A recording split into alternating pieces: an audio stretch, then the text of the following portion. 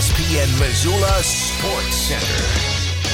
Grizz continued struggling with the Eagles. Hello, I am Colter Nuanez. In Missoula on Saturday night, Eastern Washington bounced back from its first Big Sky Conference loss in a big way, handling Montana from start to finish on the way to a 78-65 victory. Former UCLA and Wyoming transfer Jack Kyman racked up 21 points to lead 4 double-figure scorers for Eastern, while Cedric Coward had a double-double with 16 points and 10 boards, and Casey Jones had 16 points thanks in part to 16 trips to the free throw line as EWU made 27 at the charity stripe. Eastern's win in Missoula, which came 2 nights after suffering its first conference loss in Bozeman, means the Eagles have defeated the Grizz 6 of the last 8 times the two teams have played. EWU enters tonight's matchup against Portland State with an 8-1 conference mark, while Montana is now 6-4 in league play. In Cheney on Saturday afternoon, the Lady Grizz also continued to struggle against Eastern. The Eagles won 10 games in a row earlier this year, but were in the midst of a 2-game skid after falling in overtime at Northern Arizona last weekend and losing to Montana State at home Thursday. But the Eagles stifled the Lady Grizz offense, limiting Montana to 9 of 34 shooting from beyond the arc on the way to a 61-56 victory.